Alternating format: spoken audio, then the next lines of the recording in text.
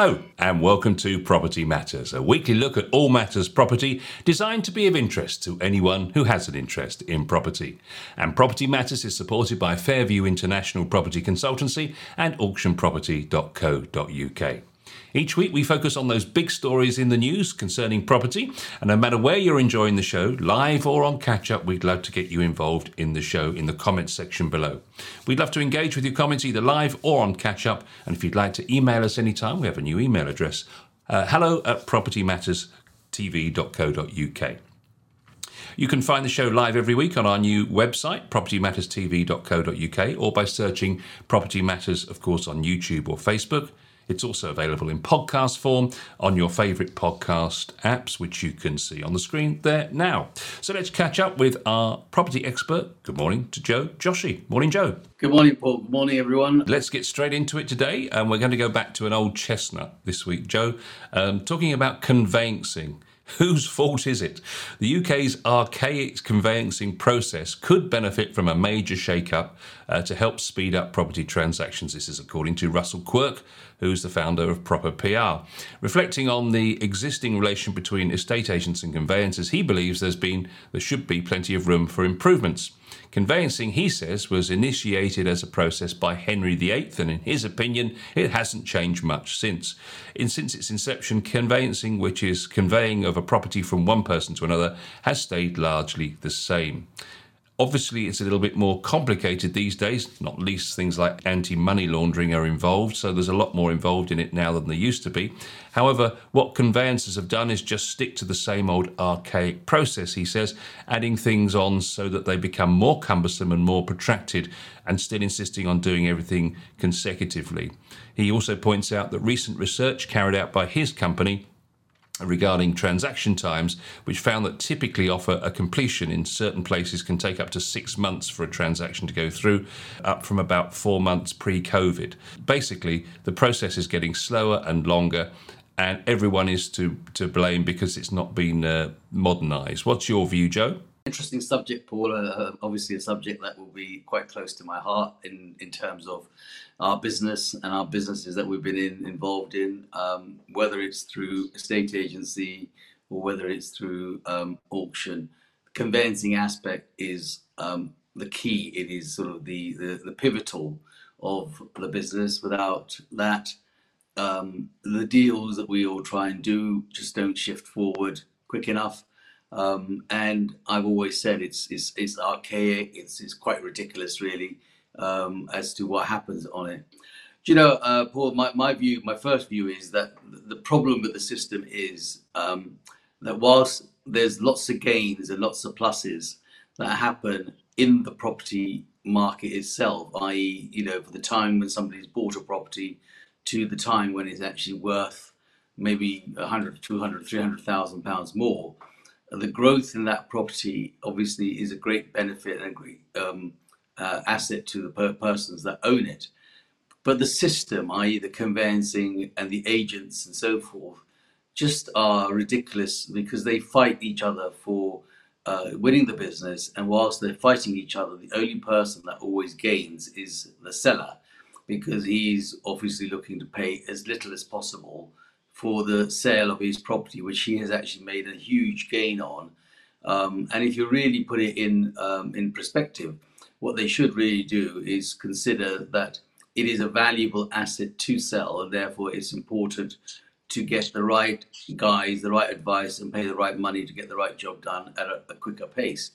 The conveyancers tend to obviously work on a volume basis. And so to get the numbers that they need to make things happen, they will take on a huge number of instructions, huge number of conveyancing matters, which then takes so much more time. And it's maybe one or two people in their office that is actually doing that work. And it is slowed through all of the activities that need to actually happen. Agents are equally at fault because at the end of the day, they can and could actually do better. But because they're charging such little money to their sellers, they don't feel that it's their job to assist the matter. What they don't realize is that if they did assist the job, they'd probably get paid quicker But it's a case of it's not my job, so I'm not going to do it, and I'm not going to get paid for it. And I would say that the sellers, the vendors, are equally at fault in making sure that the system stays slow. And that is because they never respond to the things that they need to be responding to in time.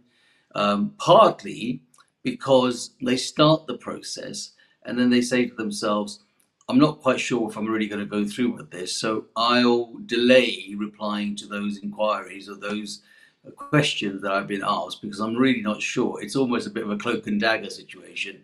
They're not telling the parties involved, i.e., the agent or perhaps the conveyancer or the solicitor that they've appointed, the true reason of why things are actually slowing down, and that could slow the process down hugely by months sometimes. So let's take, for example, that circumstances in the home are not as rosy as one would like it to be, and maybe two people are finding that they are going separate ways, or something else has happened in their life that is causing a delay or a necessity to sell something.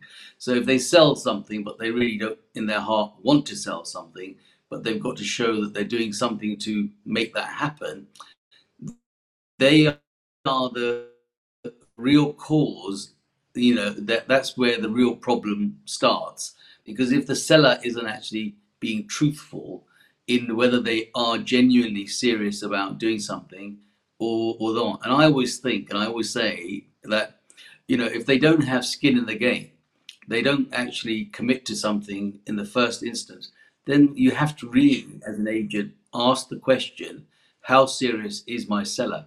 The problem we have is the agents are keen to get the instruction on because it's a numbers game for them. They want as many instructions on as quickly as possible. They want to win it over their competitors. They may do a cheaper price to win it, but actually they've really not asked the correct questions at the point of the instruction to ask the vendor, the seller, what is the real purpose of them actually selling? What are they trying to get under their skin to understand exactly the needs? Mostly agents tend to go in, do their valuation, talk about their services, and basically how quickly are you willing to put this on the market, and can I take the photographs, send the EPC guy, do the floor plans, and get on with it. They actually omit to ask the real reason of why they are. And of course, nobody's going to volunteer that situation.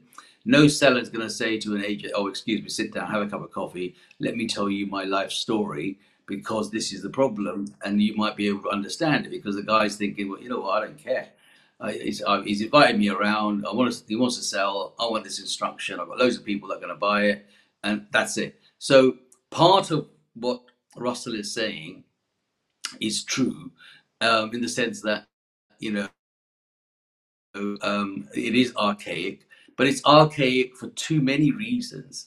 And I think that if a agent was to go to an instruction, ask for the details that they should ask as a question, and almost, say to the seller, I need you to send 500 to your solicitor or a solicitor that you wish to appoint, or a conveyancer, because that will get them starting the local search and so forth, and be ready when we are.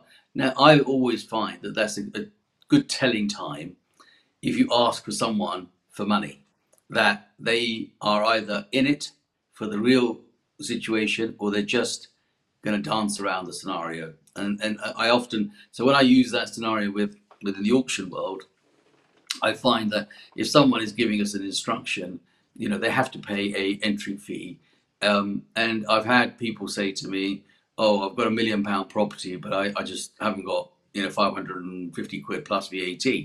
And one has to ask the question at that point that, how serious are you actually looking to make this happen? Because it's a 6-8 week span. And in that week time, I'm going to have to do all this work and get you ready to be sold.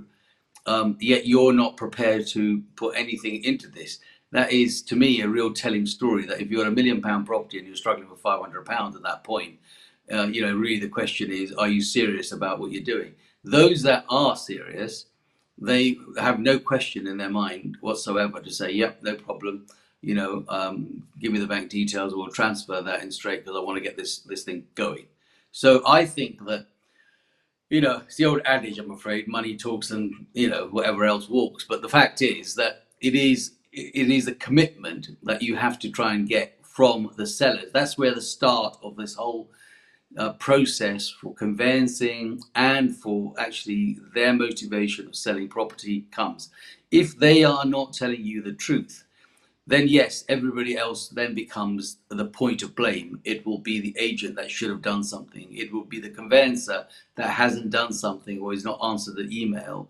And it will be, and it'll be just like a deck of cards that will start there. I think that it really boils down to the seller at that time and their commitment and their truth of actually what it is that they're reason to sell for. Well, just let's look at the process, shall we? So I'm sure you'll relate to this. Somebody sells a property. They get a lawyer instructed by way of memorandum of sale. Property information questionnaire goes out by the post. 3 or 4 days later, from the seller's lawyer to the seller. Eventually, that goes back 5 or 6 days later. Then a contract might be issued. Then the buyer's lawyer issues the same standard 56 questions and inquiries they issue on every single purchase, which takes a couple of weeks to be bounced back. In the meantime, nothing else happens in the way of a search, for instance, being initiated because the lawyer decides on the buyer's side that they don't go ahead with the search until there's a mortgage offer, which can't happen until there's a valuation, which will take 3 or 4 weeks for the mortgage forms and the survey to be paid. So what we end up with, says Russell, is a consecutive, archaic, draconian process, which takes a long time. Surely, in this world of digital portals, Joe, we must be able to find a more instant way than this.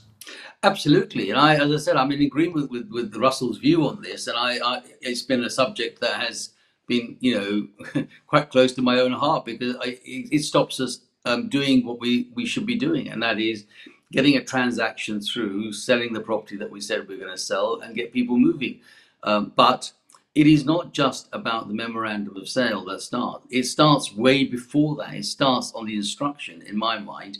It's the time when I'm sitting, let's say I've come to your property and you've said to me, right, I want to sell my house. A lot of the agents, the younger agents, are enthusiastic. And I can go there. I was there 40 odd years ago. Your enthusiasm is to get the numbers in, get your targets have got to be met. You've got to get the instructions, you've got to get the valuations, you've got to get the viewings, you've got to get all of that stuff. But all of that, sometimes you can have loads and loads of volumes of it, but actually at the other end of the sausage machine, nothing is coming out because it's all clogged in the system. You've got them on in the front part, you've taken the instructions on, you've got everything going, and now you've handed that to somebody else. That somebody else is the conveyancing system. They then clog the system up because they're just not pushing it forward. So at the other end of the sausage machine, nothing is coming out. Why? Because it's clogged up in the middle. Now, that clogging could be stopped by the agents from day one.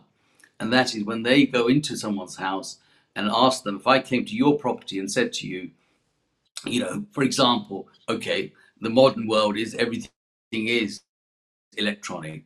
But back in the time of warp, my time of starting this, deeds, for example, were held by the bank and the building society in deed vaults. That's how it was. So what you had to do is you had to, first of all, instruct your solicitor or conveyancer the authority for them to apply to your bank and building society a copy of those deeds. They can actually build the sale going forward based on the information that was on the deeds. And without the deed sale, knowing that you were the actual owners, they weren't in a position to make a contract and go forward. That was really archaic. I mean, we're talking about proper documents, archaic documents that were sitting in someone's vault somewhere around the country. And then people had even lost those. They were in the wrong place, or they had a wrong door number on it, or a wrong address on it, and it's stuck in the wrong box. And that could take weeks, if not months sometimes, just to find that deed, which is now electronic. So today, fast forward, 40 years, today, most of that information is actually available online or through a system. So the solicitor actually doesn't need to now wait for a deed to turn up. He can actually apply to the land registry and get whatever documents he wants. It's available, information available to everybody. Get the documents downloaded, unless, of course, it hasn't been registered. If the title hasn't been registered and someone has sat on their deeds at home because they've paid the mortgage, or they don't actually have a loan on it, or it's not been held by a bank or building society, that document is sitting in a file at home somewhere, or with someone somewhere. Potentially, it could be sitting with a solicitor in their system because they're safeguarding it and looking after it. And so that's the only time that you might not get the electronic version. But if it's registered title, you can now get most of the documentation from land registry. So that part is now fast forward. So the land registry has become more modernized, which is a good thing. But the system, i.e. the conveying system, hasn't become modernized because we sit there waiting for each other to actually reply to some inquiries, or even just an email to say, can I actually do this? And the reason behind that is that there is so much else in people's heads that is going on, but they're not sharing with it. And I think that if somebody hasn't put in some sort of funds on account to a solicitor, and said, look, yeah, here's £500 on account, can you start the process? I think that's a telling story, straight away, that there's something not actually true to form here, and therefore you need to get to the bottom of that. Once you've got to the bottom of that and you realize that there is something going on, you can actually manipulate that, you can maneuver that, you can help that, you can tell your buyer, look, there is going to be a slight delay, or you could talk to the conveyancer. But I put the onus on the vendor of not actually coming clean of what the reason is that they may be going for. But there are ordinary situations when they are just literally selling the house, and then the agent is not educated well enough to say to the seller, by the way, this is the process. This is what I would like you to do for me to help you achieve the goals that you want in the shortest possible time and get you the best possible price. I need you to help me to do this. But unfortunately, the agents are probably not well versed on the conveyancing system. And so subsequently, they just do what they're supposed to do. And that is take it on, put it on the market, take the pictures, and start finding buyers, doing the viewings, and get it. And then it's a bit like the penalty situation. You've actually played the whole game, and then you put the football on the actual penalty spot for someone like the conveyancer to now come and take the penalty.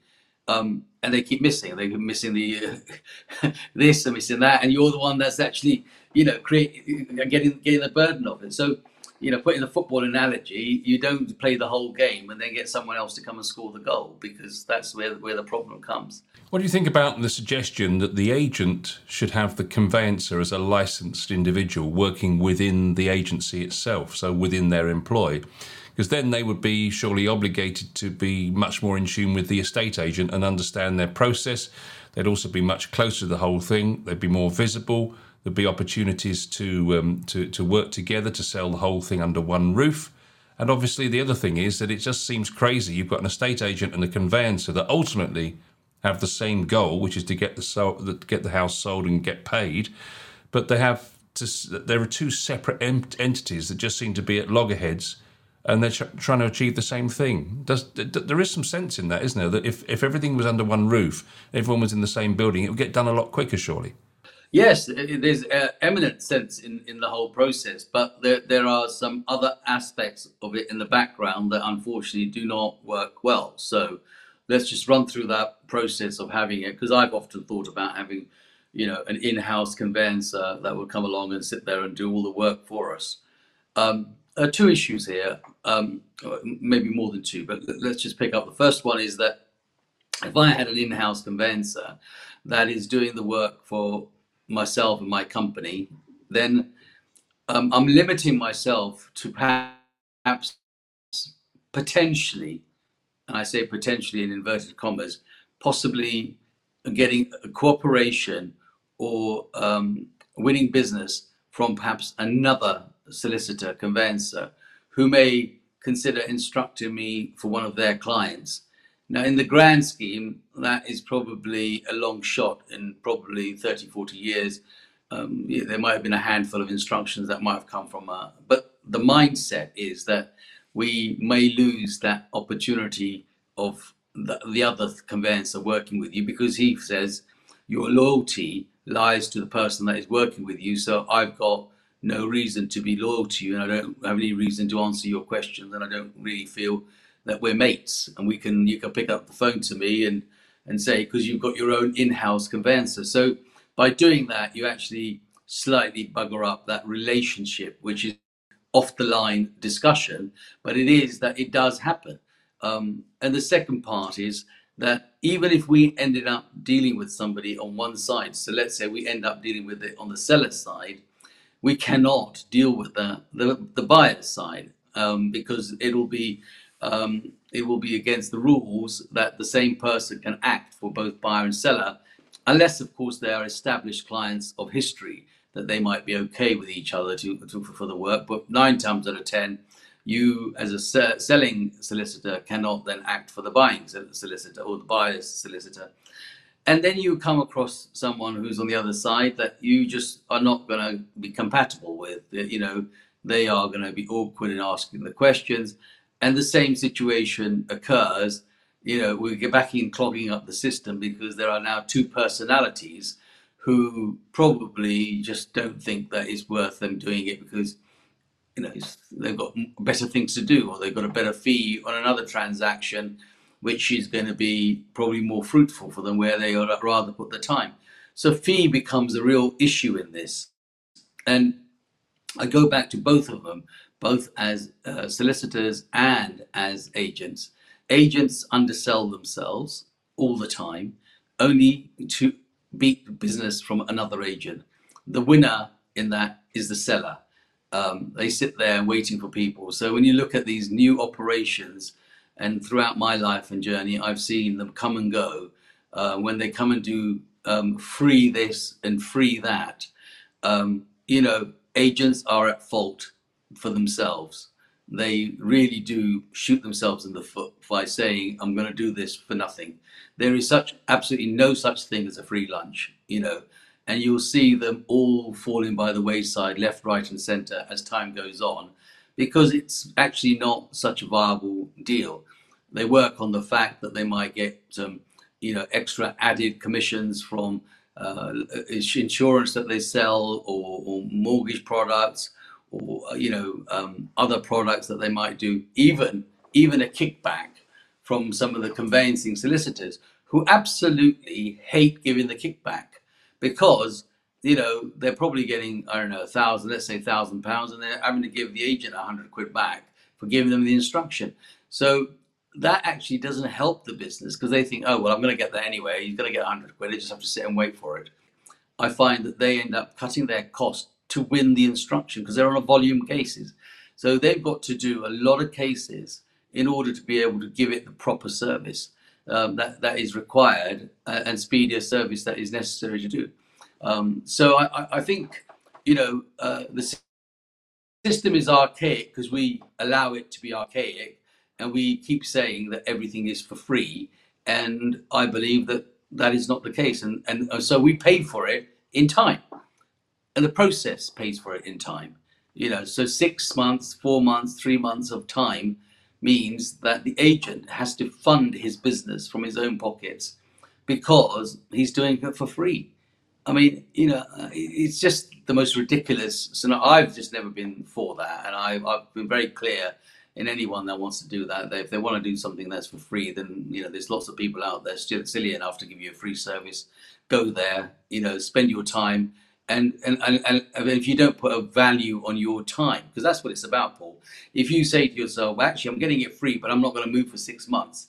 What they don't understand is in that 6 months, they would lose the opportunity of perhaps buying something that they would have bought, which may have gone up in value. And we'll talk about that a little later on, and you will demonstrate that in how much they lose out in the bigger scheme over small amount of money in the first place. So I think that we're all at fault for making it cheap. Ian Mackenzie for the conveyancers suggests that 60% of memorandums of sale are inaccurate from agents, and he says it's important that agents have as much knowledge as possible about the conveyancing process so that they can take control of the conveyancing chain themselves. So almost the conveyancers absolving themselves of any responsibility to do the process, because it seems that the agent is the person that has to chivvy it along. It does seem extraordinary. Anyway, we must move on, otherwise we'll not get any other stories through today. And I just wanted to talk about the gap between sellers' expectations and buyers' budgets narrowing. So this is basically the fact that finally the market is starting to slow down. The whole cost of living crisis, etc., etc., etc., is starting to cool the market. On average, the UK's prime regional markets continue to grow 1.2% over the second quarter of this year, slightly down from the 2% in the first quarter. This follows 16% of growth since the start of the pandemic in March 2020. For a property worth £1 million in March 2020, that equates to an increase of £160,000, or £319 for a home on £2 million. So what I wanted to really focus on is not necessarily the facts of what's exactly happened with what's happening exactly with the market, but I wanted to focus, Joe, with this on do we as sellers, if it becomes a buyer's market, how do you change your strategy? Do you need to change your strategy when you're selling a property if it's a buyer's market? Because it's clearly been a seller's market for some time now.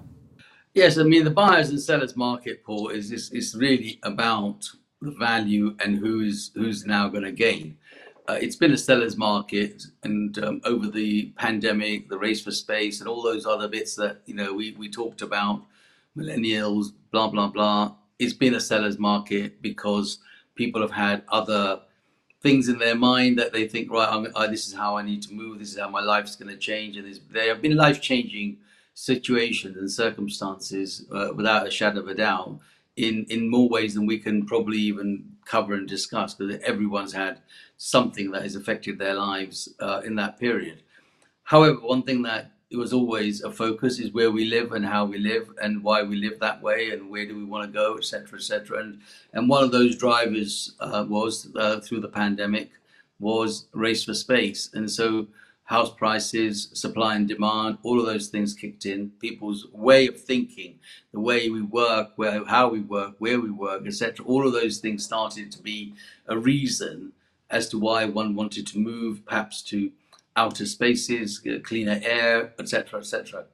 So that was but then it comes to a point when things like now, where we have other pressing circumstances, war in Ukraine, for example, increasing cost of living, all of the things, higher interest rates coming through, all those things will be the things that will put the brakes on the marketplace a little bit and say, hang on a minute, this has gone a bit too far, and maybe make people think, well, actually, do I really need to move? Shall I just stay put? So, the sellers don't move, the instructions become scarce, and if they are going to be the case, then again, they're holding the value. They're not actually in a reverse gear. They're just saying, well, just stay put. When it becomes a buyer's market, it's a buyer's market because somebody now is keen to sell of circumstances that perhaps are not related to market trends. It might be a personal circumstance. It might be a circumstance within the family structure that needs to sell. And if they can't sell, they'll get more realistic about what they want to achieve as their price. I call that a price correction. It's then probably a little bit more real. Whereas if they'd run with the crest, in the wave of the crest in the first place, by saying, look, house prices are going mad, this is the best time for us to get the best value, and as a seller they were in a position. Now they might be that people are cautious in what they want to do, but they need to sell, and now they'll have to perhaps be a bit more realistic in their value. Some pundits will turn around and say house prices are falling. That is not necessarily the case. The house prices are probably just getting corrected because they went a bit wild at a time when the demand was high and the supply was limited. Now the supply may be a little bit more frequent. I mean, we talked about on our program several times when there's not enough stock, and there is still not enough stock in certain aspects, in certain parts, and certain types of properties. But in other areas, that there's more stock available, and the more the stock is available, obviously it becomes more of a buyer's market because the buyer has a better choice. And if they have a better choice, they're going to make accordingly the type of offers that they might think they could get away with, and they'd feel that they're actually getting themselves a bargain because they've actually now got something like, I don't know, let's say 10% less or a few percent less from what they were going to probably pay for it in the first place. It's a feel-good factor, isn't it? I mean, anyone who thinks that they've actually got themselves something a bit cheaper than they thought is always a feel-good factor. And sometimes that is built in. You have to understand that that is also built in. So we know that the buyer is going to probably come in at a lower level. So you end up putting it at slightly a higher level, and they still feel that they've actually got themselves a bargain. But really, you've actually probably hit the real number, what it's actually worth. So it's it's a game of two halves, as they say. But it's a question of how how a buyer thinks they're getting the best benefit, and how a seller thinks that they're getting the best benefit out of it. Savills surveyed agents, 3 in 5, 62%, cited a lack of stock as the biggest issue impacting the market, followed by increasing interest rates, 21%, and rising cost of living, 17%. It's definitely showing that the stock is keeping the price high, but the speed of the increases is slowing to 1.2% per month, which is a lot slower than, of course, it was a year ago. And it does seem that sellers are becoming more aligned and more realistic about the fact that actually there's many pressures on the affordability for buyers at the moment, not least, of course, cost of living and whatever the mortgage rate that they're going to have to end up paying. But what was interesting also was Zoopla have also talked this week about prices, and they've said that new research, the total value of the UK homes has now surged to over £10 trillion this year, as strong demand and a lack of supply continues to drive the prices higher. Interestingly, the average household income now, Joe, is £34,100, and some properties are now making more than their owner's salary in a year, as the total value of the homes has increased to £1.3 trillion. By £1.3 trillion. So that's netting the average homeowner £48 per day in capital gains since the start of the pandemic, which is extraordinary, isn't it? The house is actually making more money than the person's earning. I rest my case, Your Honour. We have constantly said that buying a home or being in the market is the best thing that anyone can do, and the amount of increase per day just goes to show what an investment in a home or investment in a property actually equates to, which is why it drives it to that extraordinary number that you started this with, as what the value and the the increase in home ownership is. If it's in trillions rather than millions or billions, I mean it's huge in the UK property market that people are benefiting from.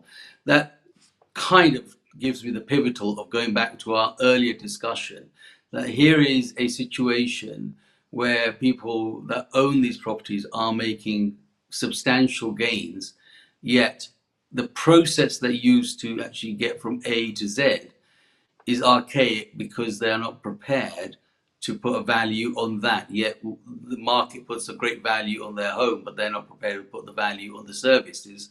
And equally, the agents don't put a value of the services that they supply to people that have actually getting. It should be a win for all people, really. It's a win-win situation, not a win-lose situation, and that's where this system gets archaic. Sorry, I had to sort of go back to that to relate to the value in what people are gaining as to what they're prepared to pay to have a service, and they'd rather sit there for 6 months and not do anything about it. Actually, in that 6 months, if you look at the numbers that you've just talked about, it's colossal.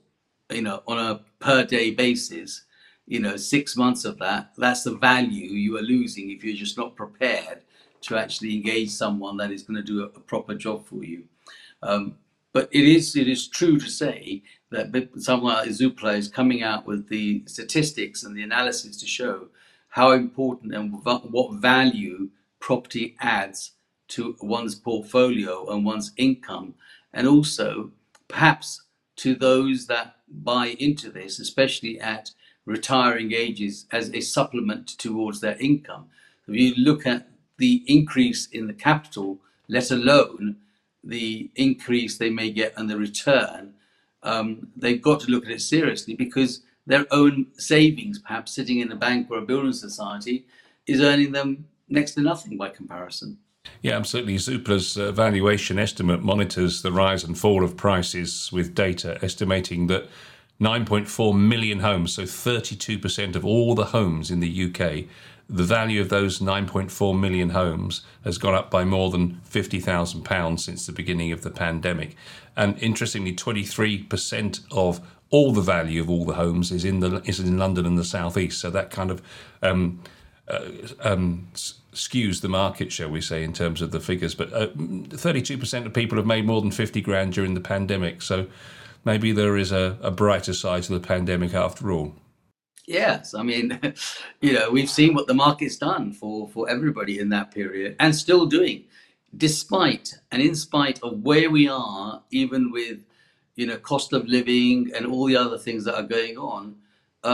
House prices seem to be still sustaining their sort of growth, albeit perhaps lesser than it was, but it's still, in the running for the best return of anyone that is making any kind of investment, be it a home or be it a property that they bought for renting out. Either way, it is still producing the best returns for them. Last story this week I wanted to chat with you about actually was published a few weeks ago. We've just not really got round to it, but I've always thought it was a good story to talk about, because we've never discussed this topic, and it's about an increasing number of people choosing to sell their homes off market. So not a phrase I'd heard before, so perhaps you might want to just tell us what off market means and why perhaps people would consider doing it. It's an interesting word, actually. Off market is discussed in our industry a lot. And I'm a firm believer that if something is actually on the market, it really isn't off the market. But the word off market really is on the basis that it is not marketed on any of the portals. One doesn't advertise it anywhere. It is specifically to a handful of clients, so that might be on your database, or are particularly searching for a specific type of property, and especially works in perhaps the higher end, and that's where it's worked more, certainly in places like central London and perhaps other cities throughout the world, where a specific buyer has a desire for a typical type of property, and an agent like myself or someone else, Hamptons in this case, may have been called to a property, but the seller is perhaps not motivated to put it on the market, perhaps doesn't want the whole world to know that they're thinking about selling. It could be a celebrity that is selling. It could be someone famous that might be thinking about selling. They just don't want the whole world to think, and the paparazzi and the media to start to say, look, Joe Joshi is on the move, for argument's sake. It's just, it's not going to happen. So what they tend to do is say, look, we are thinking about selling, but we don't particularly want to be marketing it on any portal. Don't want to see it anywhere in the media. However, if you have a specific client or someone that is interested in that, then it's worth saying to them, let's bring that on board and do it. So that becomes the off-market marketing. And it has happened and does happen, and a lot of questions are required. So a lot of buyers would like to buy off-market. The reason why they like to buy off-market is they don't want to be amongst a million people bidding for the same property. And the benefit for the seller as an off-market is, to be honest with you, the process and the speediness and the lack of intrusion. So if they've got a nice property or a nice investment they want to sell, they don't want the whole world of their uncle to say, let's troops around it, let me go through the numbers, have all the documents here left. They want to have it to a handful of people that may and show that they have the funding and the ability to actually buy, that's the person they want to sell to, and not the tire kickers that might have a hope and a prayer to be able to say, well, if I did this and if I did that, I might have got this funding, or I might got this borrowing. So off market fundamentally is really a bit of an exclusive. It does happen. I've certainly been instructed on several over the years where people just say, look, we'll happily pay you your fee, here's the deal, but I just don't want it stuck here, there, and everywhere. The reason I say off market, if it's on the market, it's not off the market, is that the one thing you cannot do is put a zip on people's mouths. So if I turn around and said to someone, Paul, here's an instruction that you might like, and it might fit your criteria, but I have to tell you that it's off market and you've got to sign this with your blood to say that you're not going to tell anybody. But you might tell your partner, and your partner might innocently tell someone else, oh, we're buying, Beckham's house, for argument's sake. And before you know it, it's now no longer off market, because someone somewhere else is going to say, oh, Cindy down the road and her husband are buying Beckham's house, for argument's sake. And then that off market becomes on market because someone somewhere has let the cat out of the bag. That's how. But the agent could get, his collar felt, because the client would say, well, actually, we told you it's off market. But how can you put a zip on someone's mouth? You can get them to do an NDA and all that kind of non-disclosure documents and so forth, that you're not going to do this. But you can't do that with a billion people out there. Someone somewhere is going to let the cat out of the bag and say that's happening. That's what media thrives on. That's what, the newspapers thrive. They pay people to tell them these sort of situations. So, it's a good marketing tool. It works. If somebody doesn't tell everybody else that it's now on the market as opposed to being off the market. Yeah, during the first 5 months of this year, Joe, Hampton said that a quarter of homes in London changed hands without being openly marketed, which is surprising. It's up from 20% in 2021. Nationally, around 1 in 10 homes sold in the year found a buyer without being publicly marketed. That's the highest since 2015. And with off-market sellers achieving record prices, they report that more vendors have embraced the route.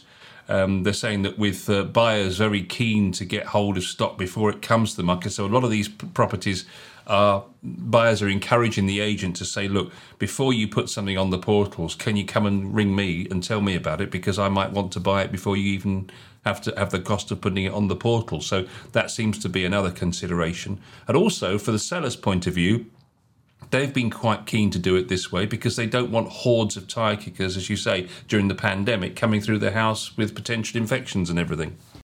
That's right, and the two are there is a method behind this madness, Paul. I totally agree with the idea of off market and specific buyers that are showing interest on it.